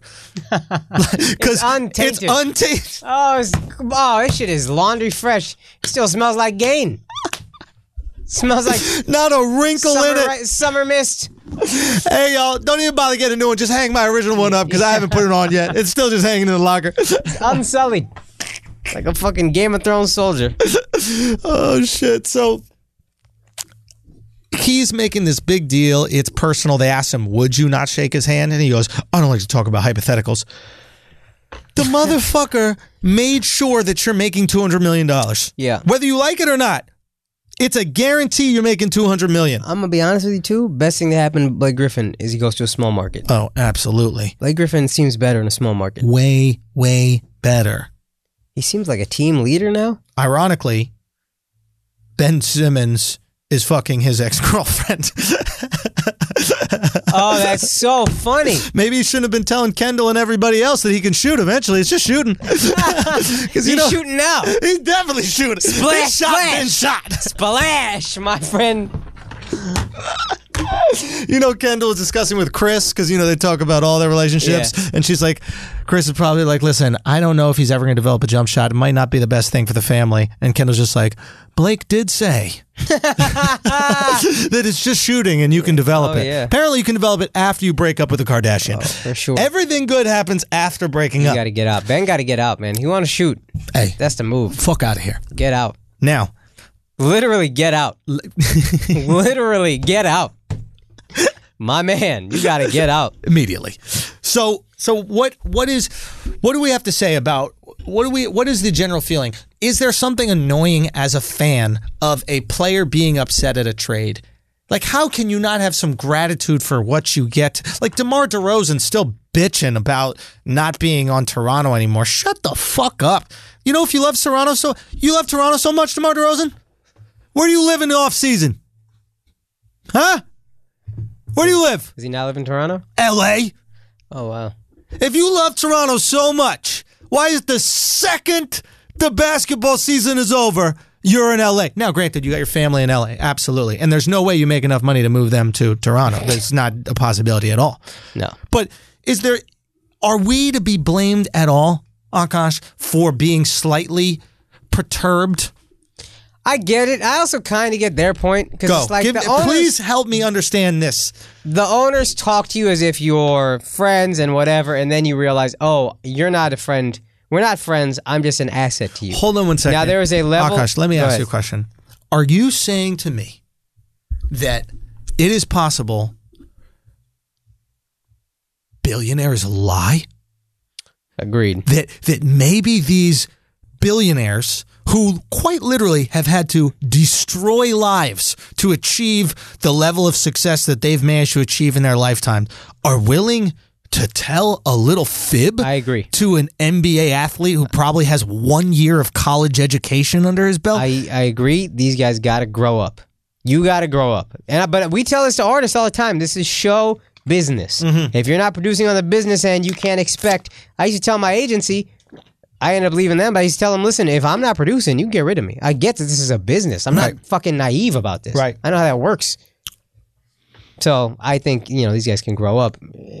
Grow the fuck up. I'm sorry, dude. It's like... I get where they're coming from, but grow up. That's the best way to put it. Hey, if you get cut and you don't... Like, when NFL players get cut, That sucks. dude, my heart is with you, dog, because you're not getting that money that you want, Yeah. that you were told you were going to get. Yeah.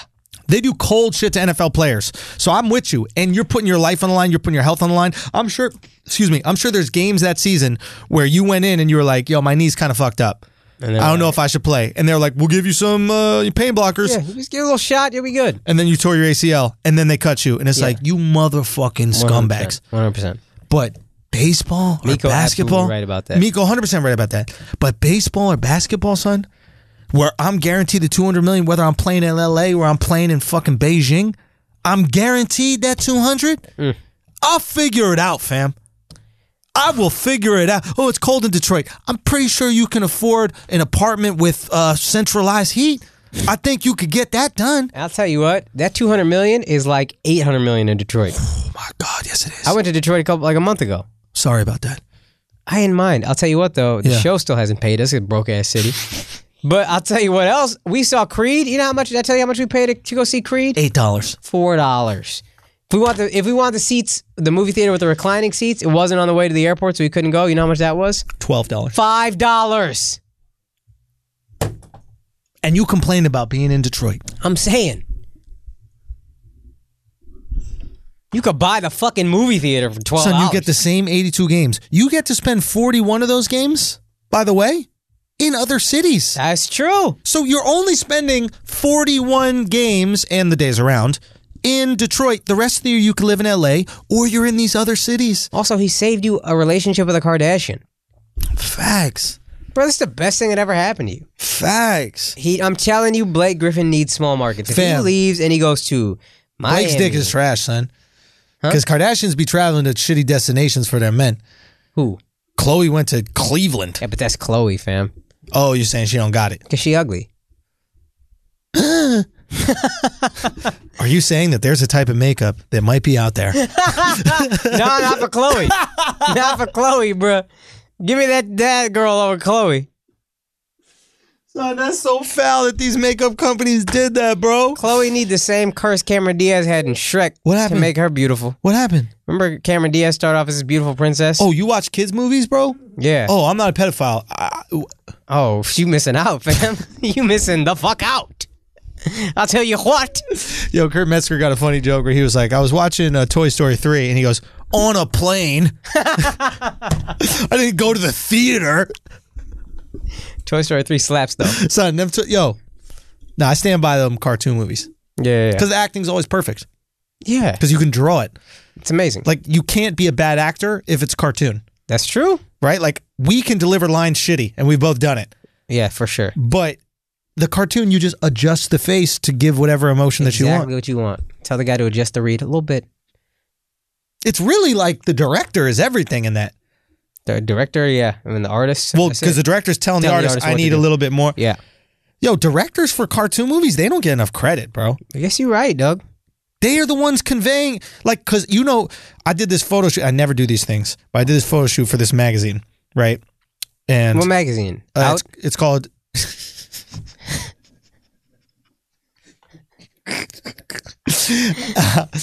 no. Pretty hot and glamorous? Guys, if you don't know what Out magazine is, Out is a what is it called? I don't know, Indian it's like an Indian specialty it's like the most popular magazine to like Indian people, and people are proud of India. So go Google For Out sure, magazine, and I'm jealous that's what Andrew they was on the really cover. they really I'm mad love. jealous. Yeah, I know. I totally understand. So So you did your Out magazine spread. Tell us about so I it. did my Out magazine spread, literally spread, and Yeah, I use that word intentionally. let's get to the bottom of this now.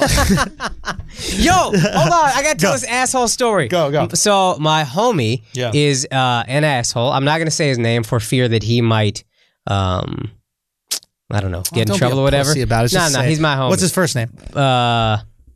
Aziz. So he said he went to a Is party. his name really Aziz? His first name? Yeah.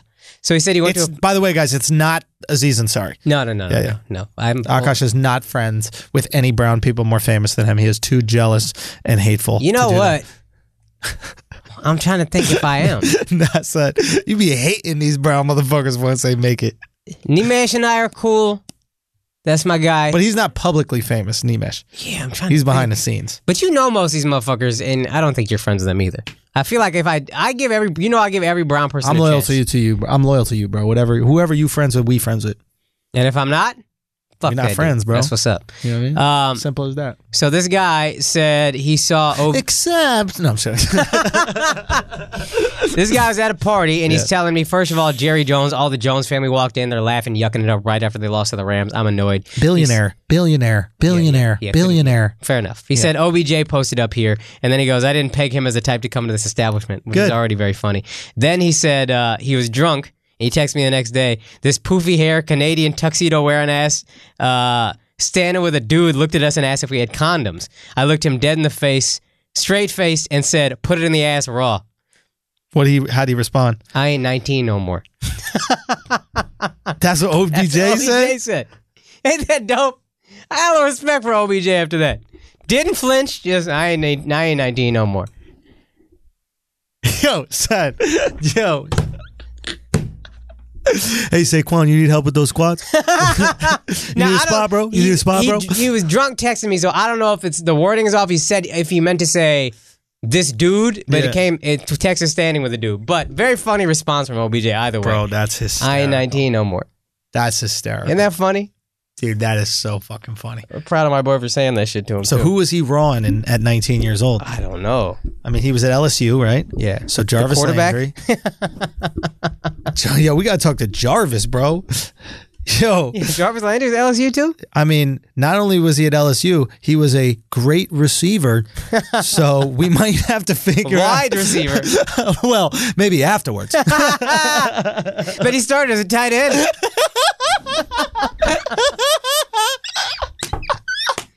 Oh my God. Funny how you can be a tight end in college, and by the time you make it to the league, you're just a wide receiver. Things just God. are bigger in the league, aren't they? Oh man. Anyway, what was I saying before? I don't remember. No, I inspired this. I was about to tell you a story. Yeah, sorry. Fuck, I don't remember. Oh, you're doing magazine spread. Yes. I usually never do these things. Even if an offer comes in or anything like that, I don't think they're good. It's not out magic. It's departures. It's the one when you're in Delta. It's on thing. It's an American Express thing, but they put it out quarterly. And so when Wait, you're you did an airplane magazine? Yeah, an airplane magazine. Yo, Right. Yeah, somebody please send me that if you fly Delta. I don't know right when now? it's out. It's going to be out, whatever. But I did it with a bunch of other comedians. And what's funny is I was actually the diversity hire. Oh, fuck. So I was the only straight white male comedian. That's an honor. Yeah, I guess kind of. Everybody else in it was either, what's that, man? Everybody else in it was either gay or minority or a woman. Right. Right. And they told me that. They were kind of like said it joking, but they were serious. Right. But the reason I never do these things, I think that's like the downfall for a lot of people. It's the second you co-sign someone saying how great you are. We talked about this, yeah. I don't know if we spent it on this podcast though. Have we? No. But the idea essentially is like, the second you co-sign somebody saying how great, if you want to do an article for me for some magazine, sure, that's fine. But the second I go on the magazine and I'm like, I agree with how great this person is saying I am. Setting yourself up for failure.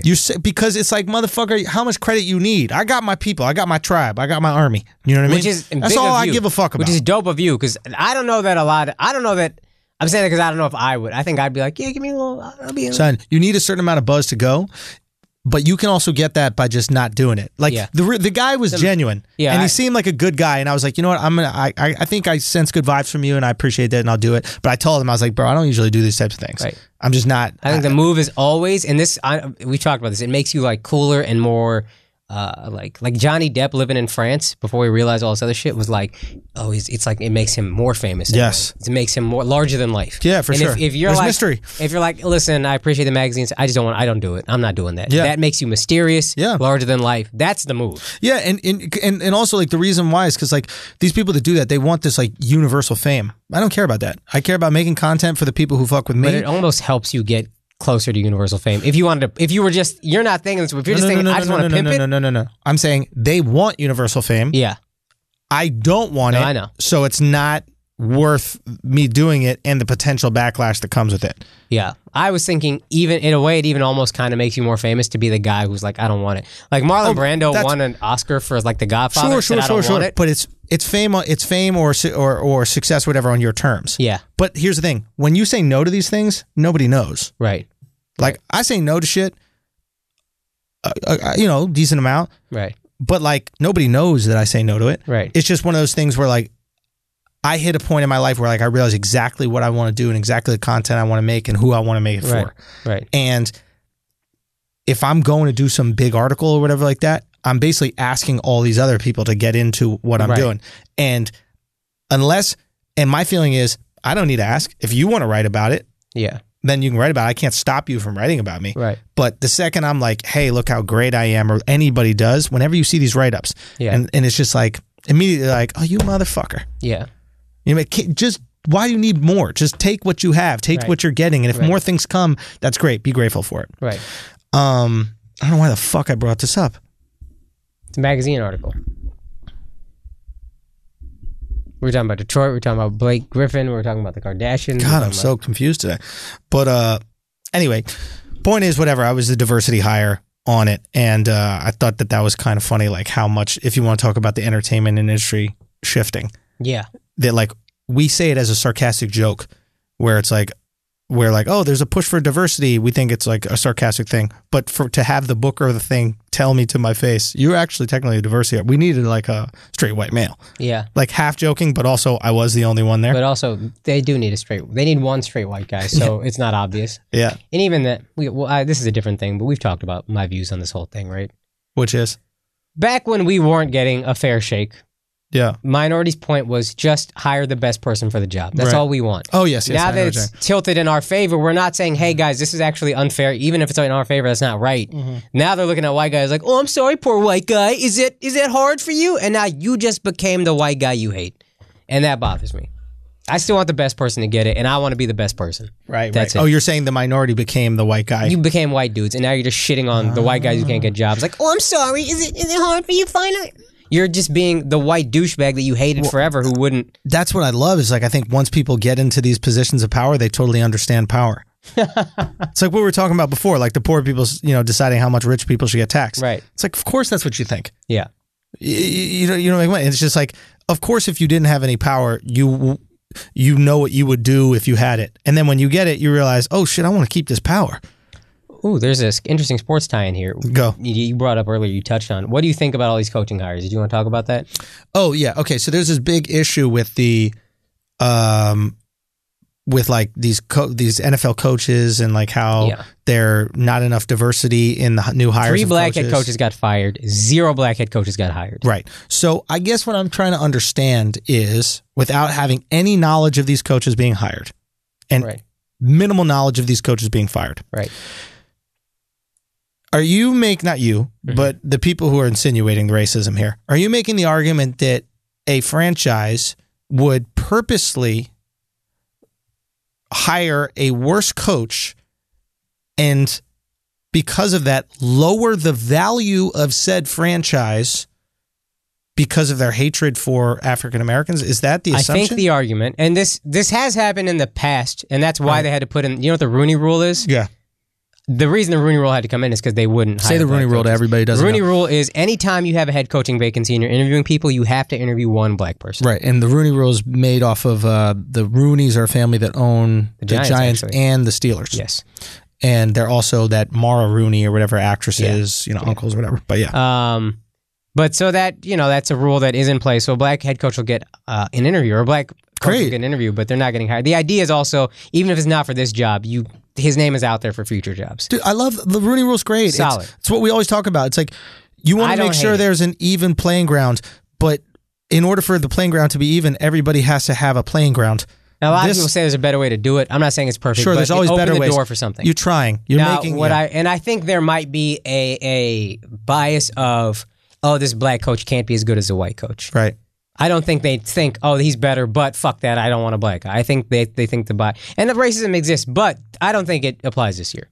This year, the bias is toward offensive QBs.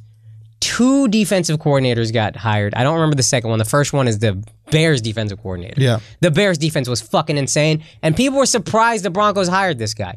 Everybody else is just an offensive guy. Cliff Kingsbury, which was the craziest hire to everybody, was the coach of the Texas Tech Red Raiders in Lubbock. They're not good, but Baker Mayfield played there, so he had a hand in Baker Mayfield. Yeah. Patrick Mahomes played there, so he had a hand in Patrick Mahomes. Yeah. So you're looking at this guy, and you think, we got Josh Rosen, this QB. The most important thing right now is developing this QB. I don't think it's a good decision, but their thought is, let's get this guy who's a QB guy to come be the head coach. There's a saying that you probably heard of. It's those that can't do, teach. Yeah. Can you name a group of people that can't do athletic things more than balding white men? It's so funny. I'm just saying, if I needed to pick somebody, right, on a team to coach a basketball team, it's not going to be the 7-foot center. No. It's going to be the 5'11" point guard. Kerr. It's going to be the Steve Kerr. It's going to be the guy who Muggsy Bogues. It's going to be who was the point guard for San Antonio Spurs growing up when we were Johnson? kids. Avery Johnson. It's going to be the guy who had almost zero athleticism. Bowen actually had natural athleticism. I'm talking about the short guys, Ty Lue, the guys who had to literally, Jeff Van Gundy, the guys who were not built for this game, but had to figure out every single tiny little advantage, who had to, like TJ McConnell, after he's done playing in a few years, is going to be a great coach because he's so limited physically. He's had to learn every little bit of the game to get an advantage. Right. You know who's not going to be a good coach? Ben Simmons. No. Okay? Now, he could be, but he's not going to know. It's rare you get somebody who's as gifted as LeBron and knows the game as well, too. Yeah. Because you don't have to. It's like a hot chick that's funny. Yeah. You don't have to. Yeah, what the fuck LeBron doesn't have to know about defensive schemes. Right. He just jumps over the scheme and dunks on your face.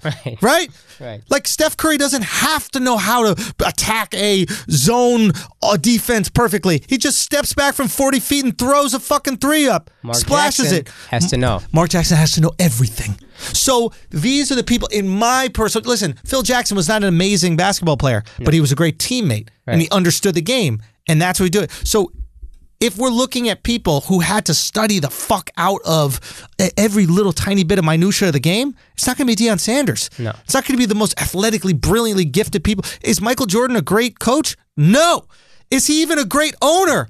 No. Because he doesn't know. Because he doesn't see these things. He's just so athletic and so competitive. I will say this. There's the Cowboys defensive coordinator, Chris Richard, got a lot of interviews. Yeah. He's probably good enough to be a head coach, but everybody just went offense this year. I bet once this trend dies down, because everybody wants the next Sean McVay, and to their point, the top 4 teams left are all good offensive teams. The Ravens, great defense. They got booted. Right. Cowboys, great defense. Got destroyed by Sean McVay. All the great defenses that made it are gone. So we're looking for some offense. So offense is the name of the game right now. Right. I think Byron Leftwich will get a job. He seems like he's moving up the ranks. He was shitty enough as a quarterback that he might understand what it takes to be a good quarterback. It's like the guy, Brian Hoyer, who's apparently like the best guy at looking at film.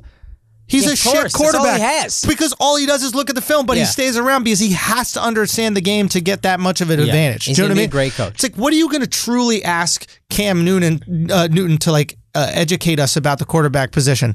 Like, how can you teach me to be 6'6" and the most physically gifted, a quarterback specimen in history? Does Bill Belichick isn't the greatest coach ever because he's white. He's the greatest coach ever because he's short and fat and probably useless when he played football, so he had to figure out how to be good. Yeah. Really? Like, so I think there is something to it. And I think what you're gonna eventually find is you're gonna find that these great coaches end up being mediocre talent. And guess what? There's a whole lot of mediocre black talent out there that's gonna turn out to be amazing head coaches. They'll work their way up the ranks. Once you go back defense too. There will. It's without a doubt. And maybe the defense will switch. Now, we got to get out of here because Horrible's coming in right now. Real quick before we get out of here, I want to ask you this. What do you think is more fun to play, offense or defense in football? Defense.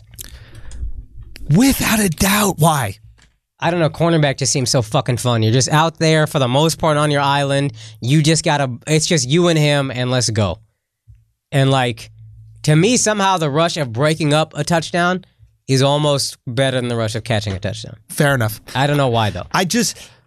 My feeling of this, it would be more fun to play the whole game. Not saying what happens when you make a play, but just being wide receiver.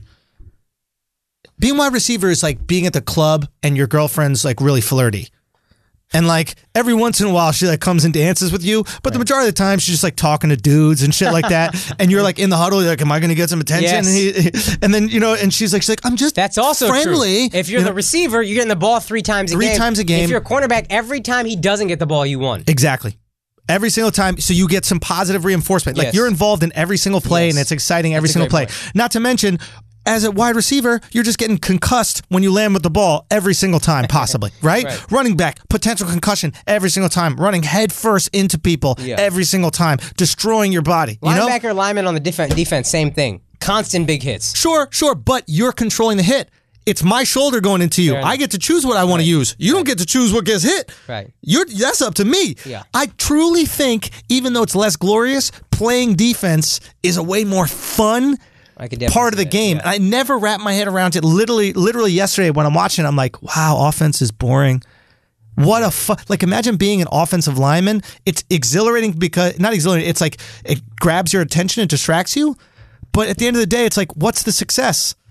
Oh, I just held him in front of me. Yeah. Imagine trying the whole game to get a sack and you get one. Yeah, that's boring. You can't even celebrate as an offensive lineman. Like, you can't celebrate not getting a sack, not giving up a yeah, sack. there's no like... the most thankless job in sports. Exactly. It's like, by the time your team scores a touchdown, you're 40 yards. You got to run to the scene of the touchdown. Everybody's for him at the bench. Done with the celebration. How fucked up is that? Is the wide receiver scores, the rest of the wide receivers do this nice little thing where they celebrate, they got their touchdown dance, and then all these offensive linemen running like Hodor. Hodor. I want to celebrate too. Hodor. And then by the time they get there, celebration's done, cameras are gone, and they're just sweaty walking around like idiots. Yeah. Defense wins championships. It's more fun. And more fun. This has been the Flagrant 2 podcast. Keep listening. Oh, also, well, we got to go. We got to run. Sorry. We'll tell you next week. Matter of fact, or you can find out on our Patreon. Flagrant 2, it's patreon.com/flagrant2. Always exciting things we're going to talk about there. Fun little stuff. Hopefully we get some cool how should I say, video content that we've been wanting to get for a while, and we're gonna do Oh shit! Anyway, patreon.com/flagrant2. Come on board, grow the army. We love y'all. Peace.